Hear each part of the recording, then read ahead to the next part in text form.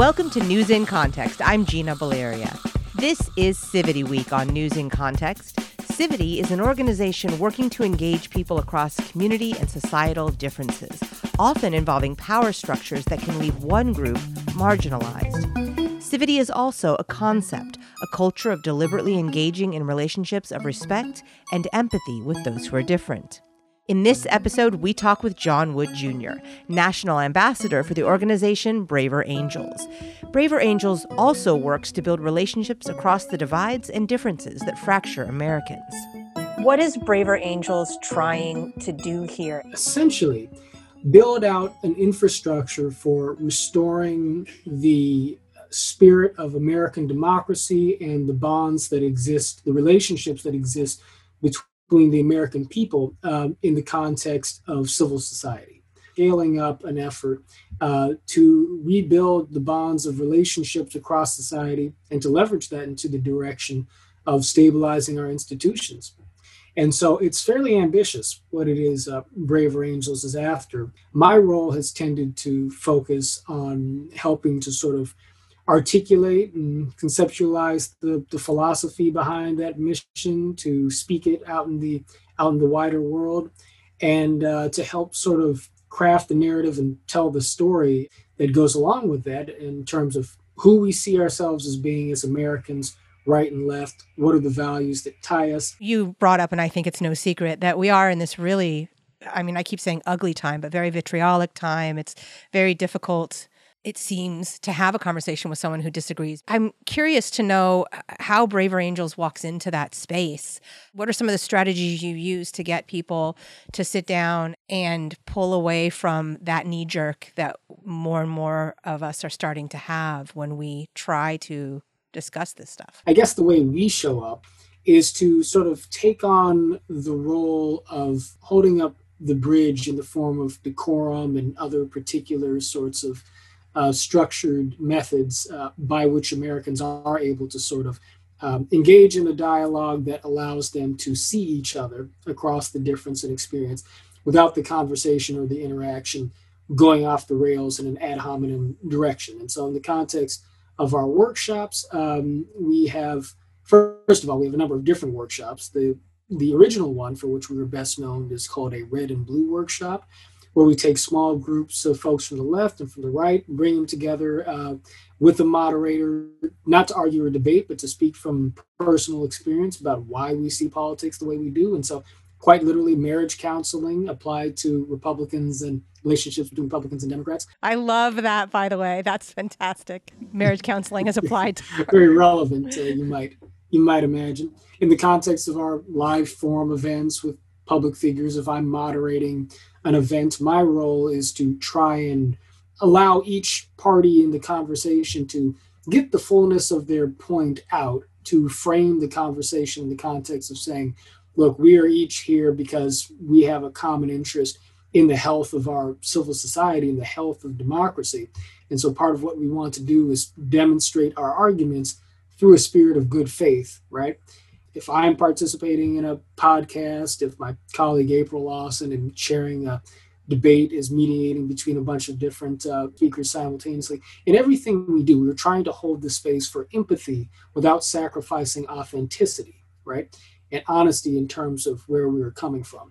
That's how we tend to show up in these conversations. You know, our work at Civity is aligned in the sense that we call it the conversation before the conversation. Before we dig in, let's see each other's humanity. Let's share stories. Let's make that connection first, and then it's much more difficult to vilify. You know, the 2016 election and the current president, that wasn't the beginning of our separation from each other, right? I mean, this is something that's been building, and that was more of a manifestation or a realization, I think, for a lot of people in the U.S. that, hey, wow, we're really separate. And I think so at the same time that we are so separate, the response to Braver Angels, it was at the time Better Angels, right after that election, also really revealed that there's a true and sincere desire among a lot of us, or among a great many people in the U.S., to try to solve that and to try to get around it. And I think that gives me a little bit of hope. But if you can talk a little bit about that response versus the polarization in the media and in that moment in time? Braver Angels, as you said, it was originally Better Angels, had its first workshop pretty close to the immediate aftermath of the 2016 election. It happened, I believe, in South Lebanon, Ohio. The founders of the organization, David Blankenhorn, Bill Doherty, who is the architect of many of our workshops, family therapist by training, professor of psychology, and my colleague David Lapp. They brought together a group of folks on each side, folks who had just voted for Trump and who had just voted for Clinton. It was a 3-day weekend where, through a deliberate design, they tried to see if they could find common ground. And it was so successful that they decided ultimately to sort of take the show on the road and do shorter versions of that same workshop in the South and up and down the East Coast. Better Angels as an organization came out of that. The outpouring of support for what we were doing, it was very much organic. Again, it was sort of a word of mouth sort of thing. I mean, they literally were on a bus traveling through the different states. NPR, picked up what we were doing, ran a story, and, that sort of turned some heads in our direction. But ever since, many people have gone out of their way to find us. People always come to us with fascinating stories and oftentimes sad stories, of having lost relationships with parents, with children, with friends. Many people come to us out of a need to heal. Many other people come to us because they want to be involved in political conversations, political organizing, just engaging the things that they care about, but they want to find a way to do it that circumvents the sort of institutionalized nastiness that comes with being active with the parties, oftentimes anyway.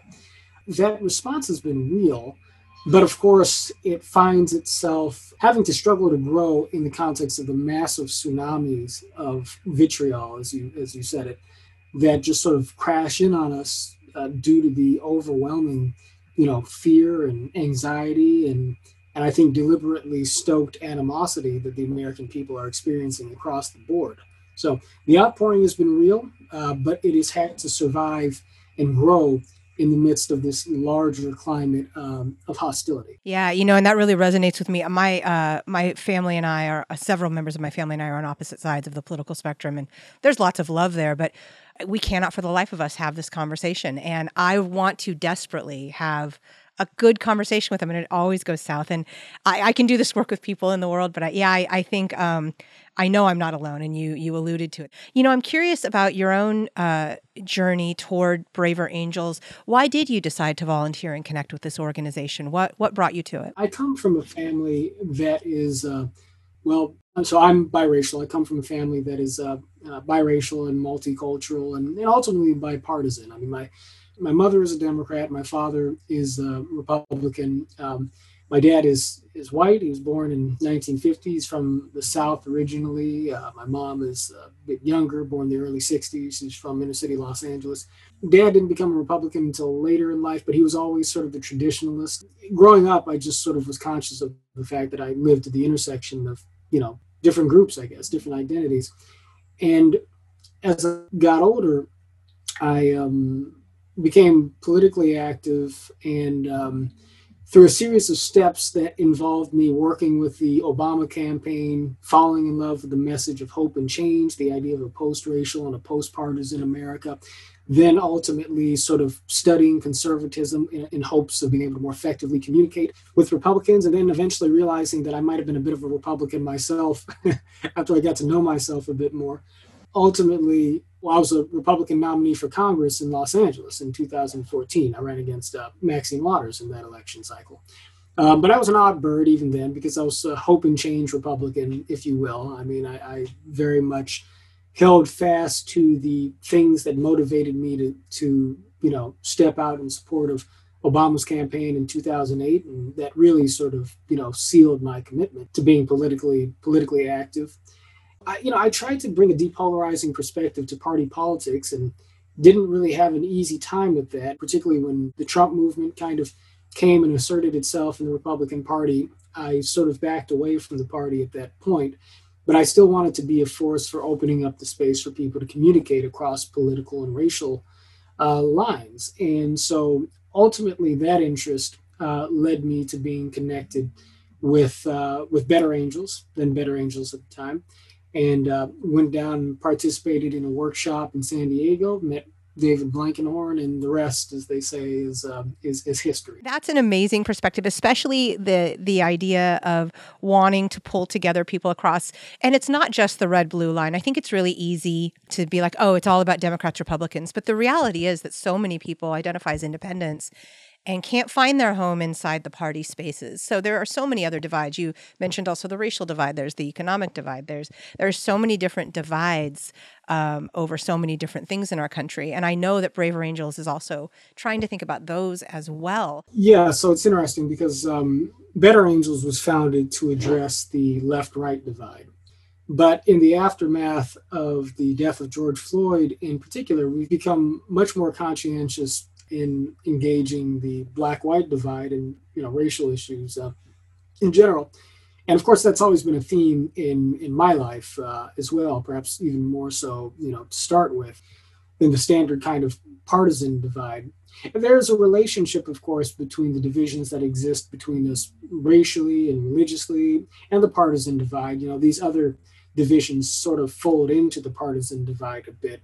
But it is important to be able to treat them as distinct social dynamics because ultimately they are, even if they are related. The challenge for us in this time has been to build up our competency in engaging some of these more particular subdivisions or subpolarities within American society. And I think that we've gone an awful long way in accomplishing that, particularly with respect to race issues. And I've sort of found myself occupying a very interesting role in that process, both within the organization and in sort of the larger landscape of racial dialogue, because it is a difficult thing for people to navigate. Part of what I have some gratitude for in my own life experience is that not just in being Black and, mixed Black and white in my background, but also having the backdrop of very different socioeconomic parts of my family behind me, gives me some sense in terms of, how class realities differentiate us within races as well as between races, and giving me some perspective and weighing in on these issues that hopefully has been constructive. I'd love to hear more. And also, if you want to share any anecdotes basically about some engagements with people inside the Braver Angels space that you felt were meaningful or resonant or worthy of calling out. As we were shifting into engaging, racial issues head on in the aftermath of George Floyd, we had a Braver Angels debate on defund the police, whether or not to defund the police. And so to say a little bit about our Braver Angels debate format, it's a parliamentary sort of debate model where we take folks on either side of an issue. They don't have to be, Republican or Democrat necessarily, but we have a resolution on the floor, resolve, defund the police in this case. And participants get to give a short speech opposing or agreeing with the resolution on the table, followed by some Q&A from other folks who are participating. But the structure of the debate is such that the chairperson facilitates the back and forth. Questioners address their questions to the chair. We do not allow the speakers to address each other directly. And the reason for that is because we want the focus to be on the sharing of experience and not on the battle of personalities and egos. And so we call this a debate, but the spirit of it is one of emphasizing intellectual humility. It's one of emphasizing authenticity and honesty and what our true beliefs happen to be. We have to be able to show people a way to engage on political differences in real time as well, in a way that allows us to let the steam out while still, being able to engage the topics on the table. In one of our first Zoom-based versions of this, we had 200 people in a room. A friend of mine got up and gave a speech about why he is in favor of defunding the police. And he told a story that I hadn't heard him tell before about how he had actually seen a friend of his die at the hands of police officers basically in our community. He and I don't live far apart here in the South Los Angeles area. And he was followed by a woman whose father was a police officer. And she recounted stories of him serving the community and how much people appreciated him as a member of the community and not just somebody who, commanded fear because he had a gun and a badge, right? And so you have this trading of stories that takes place. in a way that, when it's done right, allows people to empathize more fully with each other and opens up the space for a deeper understanding of some of the nuances involved in the issues themselves, right? But we have all sorts of unlikely friendships that have come out of these interactions, whether in the debates, in the workshops, friendships between evangelical activists and LGBT activists, between Muslims and evangelical Christians on different sides of the political divide. And so it makes Braver Angels a pretty remarkable community when you start to dig into all the strange bedfellows we make. I really love that people are finding friendships and relationships and commonality across some of these really socially salient divides and differences. The catalyzing relationships that helped sort of cement the image of Better Angels in the larger kind of public imagination was between two folks who I'm happy to say are friends of mine. One is a man named Greg Smith from Ohio, both of them in Ohio, and the other Kuyar Musashvi. Greg is an evangelical Christian and a former small-town police chief. Kuyar is an immigrant from Iran, also, I think, head of his local Democratic Party Central Committee. At the very first workshop, they had an almost incident between the two of them. He approached Kuyar and he started to say something along the lines of, I have a problem with Islam. He said, and I can tell it to you in 4 letters, I-S-I. And before he could complete that, Kuyar cut him off and he said, stop. He said, I know what you're going to say. He said, but my religion has been hijacked. And I think he asked him if Greg could relate to the idea of his religion being hijacked by people who don't represent what he believed in. And in fact, that was something that Greg could relate to. And so just thinking about people who he felt had distorted what the meaning of Christianity actually is. And so they developed a bond on that basis, committed to each other to get to know one another's places of worship. And so Kuyar went and visited and participated in the service at Greg's church, and Greg went and visited and observed the service at Kuyar's mosque. Their friendship inspired many others within Braver Angels, and I think beyond. But we've got a fair number of stories along those lines, as you can imagine. You're listening to News in Context. I'm Gina Valeria. We're talking with John Wood Jr. of Braver Angels about breaking through divides to build community. 2 individuals, one named Glenn Stanton and the other Sheila Clefcorn. But theirs is an unlikely friendship, too. Sheila, she was one of the first people married after gay marriage was legalized in the state of Arizona. Glenn focused on the family, but they did connect, and they formed a friendship that has lasted to this day. I know that this is true for Greg and Kuyar, and I'm sure that it's true for Sheila and Glenn. When you have a friendship like that, particularly if you are a sort of a somewhat politically visible person, you have a lot of people in your life who will try and get you to break that relationship, or at the very least will be very skeptical of you for being willing to, go that far in entertaining the dignity and even having an affection and an ongoing rapport with somebody whose political beliefs might be seen as an active threat to you or to your community or to the interests of the country in the eyes of other folks, right? One of the reasons we adopted the name Braver Angels is because we came to realize that, in order to build these relationships between the American people, it requires empathy, but it requires more than empathy. It actually requires courage, There's a real degree of social courage that's necessary if you're going to stand in this gap and say, I think that this person is supporting policies or politicians that could ruin the country, but nevertheless, this person is my neighbor, this person is my friend, my brother, my sister. This is somebody who I'm going to honor as a fellow American and as a fellow human being, and who I'm going to try and reason and work together with towards creating a better society. That is a very hard thing for some folks to stomach, but that's why standing on courage and bravery in the context of building bridges is just such an important thing for us to do. I really respect that, and I'm so glad you brought that up. At Civity, we and I'm sure you say it there too, we talk, it's so important to name things and call it out. And by naming and calling out the fact that bravery and courage are a part of this work is really important. And I can think about in my own life, I have friends who, I'm progressive or middle of the road / progressive.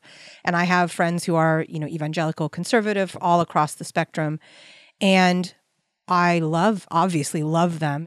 And for me, there's another layer to, I'm in an interracial relationship. And so also learning on the more progressive side that some of the things that I think are academic or that I think are conceptual, my partner feels very physically or immediately threatened by some of those things. And so courage and also the willingness to really just sit back and, or as I don't know if you watch the Bill Burr Saturday Night Live, but to sit back and take my talking to. And it's really important in the context we find ourselves in for me to try to navigate those social relationships and threads and try to weave them together while honoring where everyone comes from. The things that may be appealing about just sort of embracing a more kind of tribal, polarized demeanor is just that it's simpler, ultimately.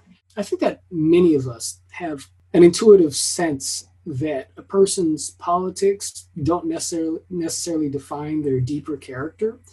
But acting on that conviction out in the world, especially depending on the context in which you as an individual may be operating, is a very difficult thing. And so I think that there's this temptation to sort of stereotype and simplify in a way that more or less takes what you consider to be the negative impact of a person's politics and use that to define your understanding of them as a human being, fundamentally. It's very easy to slip into that. And in addition to the sort of just honest and organic way in which that attitude might arise just through not understanding how and why it is a person could be that way, could think that way, there are all sorts of artificial, sort of structurally reinforced motivations for that thinking in the context of how it is the media operates, how the media kind of benefits from the dividing of the American people, the way in which politicians and political parties increasingly operate, and the way in which they are able to maintain bases of support through essentially ensuring that not enough nuance interferes to get people to kind of think outside of a certain partisan box that might threaten, ownership of a certain constituency, right? I mean, all of these things reinforce on a, sort of a structural level something of an institutional need to keep the American people divided. And so that's why I use the word infrastructure in terms of building up an infrastructure for rehabilitating the relationships of the American people. In addition to all of those external factors you mentioned that are seeking to keep things simple, that's how our brains work too. I mean, it's so much easier to look at black and white stuff. It's exhausting sometimes to think about the nuance and to have to grapple with that. And so I think, internally the way our brains work, and then of course all of those systems play on that. Institutions and systems, they're such a part of our world, and we don't always recognize that. We focus on individuals. We focus on the current president who's so polarizing, but there's a whole system around that. And even if you look at President Trump as a uniquely polarizing political figure, which, he is, even if you support him, I think you'd have to concede that. But it's also true, he revealed patterns that were already in place. He knew that he would be able to keep the attention of a media that had built up its ability to sustain itself commercially by appealing, one, to people's divisions, and two, to just general sensationalism, right? In that context, Trump sort of, I think, understood that he was perfectly designed to keep the public imagination in thrall, while also, drawing very clear lines even within the Republican Party in terms of who the good guys were and who the bad guys were, and really hitting those distinctions very hard. People, of course, focus on things that he said about immigrants and various groups, but he made enemies out of the Republican establishment, out of the Bushes, out of John McCain, and so on and so forth. He was drawing lines everywhere he went. Because I think he understood that, drawing those lines, identifying who the bad guys were, but then, putting himself forward as the hero of the situation. It's just sort of a simple formula for gathering people around him. That psychology, right, is something that I think he just understood as well or better than anybody else and had very few reservations about exploiting. And so that's not so much a condemnation of Donald Trump as it is a recognition of the fact that the system that allows for any candidate like that to just go right to the top of the pack is a system that we seriously need to look at and understand, how can we build something that begins to correct for the motivations that are built in here. One of the phrases I saw on your website was patriotic empathy. And empathy is hugely important, but there's some interesting research out there about empathy can be a great thing or it can be utilized to divide. So if I have empathy for my group, that means that I could have a lack of empathy for, quote, outsiders or, quote, people who are othered. So I thought that patriotic empathy phrasing was really interesting and unique. I think that was a phrase that I may have just said or used off the cuff once that I think maybe my boss sort of grabbed a hold of and said, oh, this is good. Let's use this more. The way I define patriotic empathy is to say that your love for your country is demonstrated by your concern for your neighbor or your concern for your fellow American, right? And obviously, regardless of where your fellow American may fall on the political spectrum. When I think of the utility of empathy, I definitely think of empathy as, it's certainly something that is necessary for in-group relationships, but it allows us to progress morally in a way that is of greater and greater benefit to the world when we were able to extend that to the out-group. And of course, it's more challenging to do that a lot of times too. So you've got to do the work, as folks say, of getting to know and understand, the perspective and the experiences of folks who are coming from a different point of view. Braver Angels is an increasingly wide range of partners who we are going to be working with, including in the aftermath of the election, to put forward organizing containers for people to get involved in if they want to help keep peace in their community in the potential event of violence following a contested election. If someone wanted to get involved with Braver Angels in general, but also in particular in your effort around the post-election nonviolence work, how might they do that? We would ask people to do a couple of things. One, we have a public letter that just released, and there was a featured article in USA Today that highlighted this. It's basically a call to America to look past violence, to put aside violence as a means of responding or influencing the upcoming election, and to recommit to working alongside one another to uplift the spirit of our democracy and to rebuild the relationships that will allow us to strive towards a more perfect union. We want as many folks in this country as possible to sign that letter to make a statement that this is something that the American people are willing to stand for. When you do so, to take the opportunity to sign up to host a workshop in your own community, to host what we call a Hold America Together group, HATS for short, right? In your own community, to help folks, to help your friends, to help your neighbors. Or, by the way, this is also something you can do via Zoom with people who live outside of your geographic area too. But to basically give yourself the opportunity with folks that you trust to process what you've just been through in the election, to process how everybody is feeling, and to explore options for getting involved in a constructive, nonviolent way to help keep the peace in the aftermath of Election Day. And hopefully that won't be something that's so terribly necessary. But we've done some recent polling at Braver Angels that show that, over half of Americans think that it might be necessary, right? Better to be prepared and not need to be than to have it go the other way. Is there anything that I haven't asked you that you'd like to say that you think it's important for people to know? In the midst of all of this chaos and perhaps cynicism or at least skepticism over the future, what I see around me is the building of a genuine movement of unity in this country. Not unity in terms of uniformity on political issues, but a deeper unity over what values and virtues should bind us as a people. There are people who are seeking that, and they are finding each other. And what I think that means is that you will see a renaissance of people organizing around goodwill in American politics before too long.